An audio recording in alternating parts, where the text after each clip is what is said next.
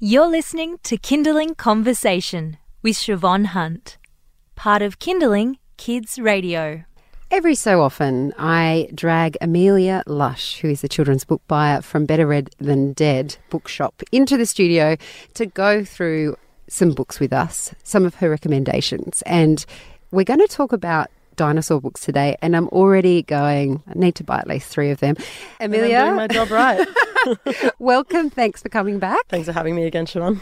So we decided to focus on dinosaurs. It has nothing to do with my own child loving dinosaurs. I didn't actually realise that. A fortuitous turn of events. Interest with children can be fleeting. That's right. You know, we have to really jump on them when they arise. That's right. And I've got to say that dinosaur has been something has stayed the distance for at least 3 months. Yeah. And is it your daughter or your son? It's my son, yeah. but I'm still happy with the focus getting you've made here. Getting his mouth around all the incredible names and is he? Yeah, you should be asking, am I? No, but this is the thing. I often find the children are the ones that are capable of recalling them and properly pronouncing them, despite the fact that they can't structure other sentences. Well, I'd be really surprised if my son ends up saying any dinosaur name properly, because I'm miserable at it. Except for there's a brilliant block book. I don't know if you've seen Dinoblock? it. Dinoblock. Yes, that's is incredible. So good. And even though it's brilliant because it looks great, but it's also phonetic. But even when it's phonetic, sometimes I sit there going... Because also I think it's American, so sometimes the phonetics in America don't always match Australian phonetics. Although technically science should always...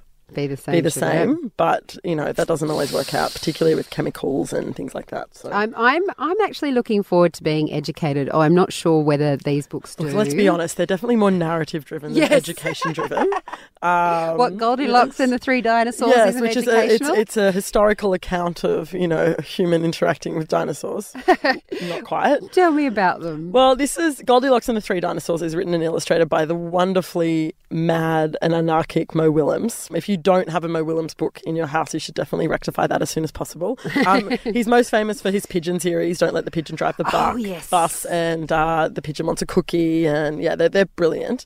This one I think is definitely for older kids. Like I'd say kind of kindy up to year 2 or 3, and even older, because the humour is very clever and quite subtle. And it's a retelling of Goldilocks and the 3 Bears, but it's about 3 dinosaurs instead, who have quite a nefarious plot for old Goldilocks. Once upon a time, there were 3 dinosaurs, Papa Dinosaur, Mama Dinosaur, and some other dinosaur who happened to be visiting from Norway. One day, for no particular reason, the 3 dinosaurs made up their beds, positioned their chairs just so, and cooked 3 bowls of delicious chocolate pudding at various temperatures. And then we get this wonderful image of the 2 dinosaurs looking quite evil, and this, snickering around their heads, going, "Oh boy," said Papa Dinosaur in his loud, booming voice. "It's finally time to leave and go to the, someplace else." "Yes," continued Mama Dinosaur, "I hope no innocent little succulent child happens by our unlocked home while we are, someplace else." And the other dinosaur made a loud noise that sounded like a big evil laugh. It's probably just a polite Norwegian expression.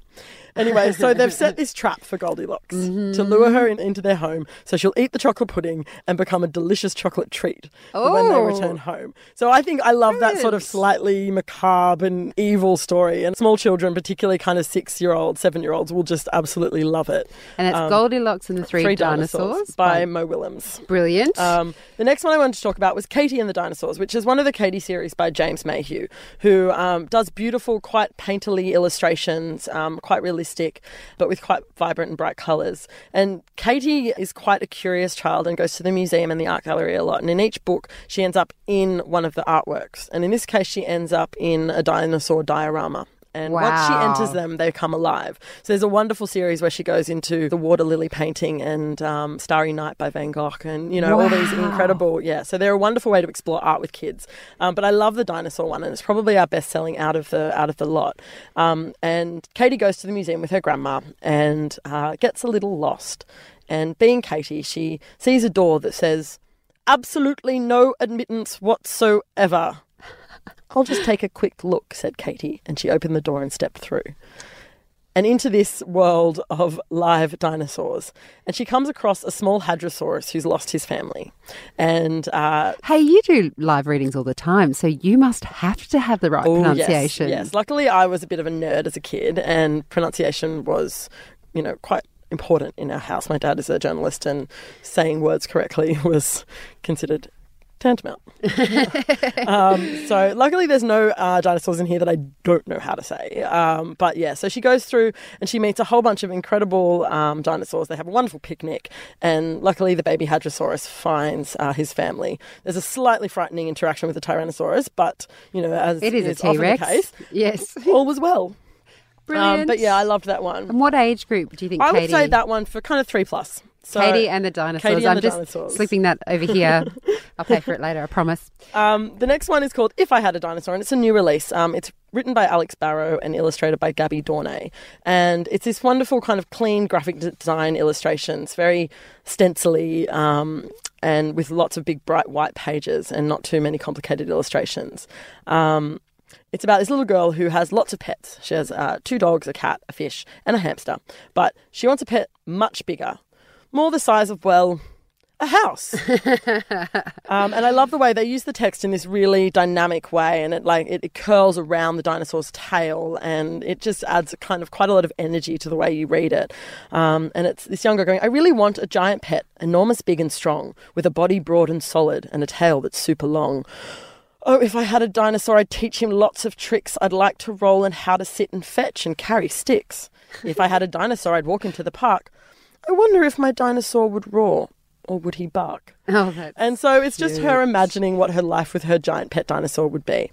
And it's got wonderful dynamic and rhyming illustrations. And I'd say you could read that to 2+. For Yeah. sure. And even younger if they are good at sitting down and listening, because that rhythm will engage It's them quite a brilliant. lot. Yeah. The last one I brought is, as a kid and also when my siblings were little, I loved books that featured letters that you had to open and read. Oh, my kids Yes. love that. Yes, like Jolly Postman is obviously, Yes. the ultimate, It but is. there's been many, many over the years. And this is a new one that's just come in by Che Strathy, and it's called Dear Dinosaur, with real letters to read. And it's about a little boy who is at school and he's off to the museum.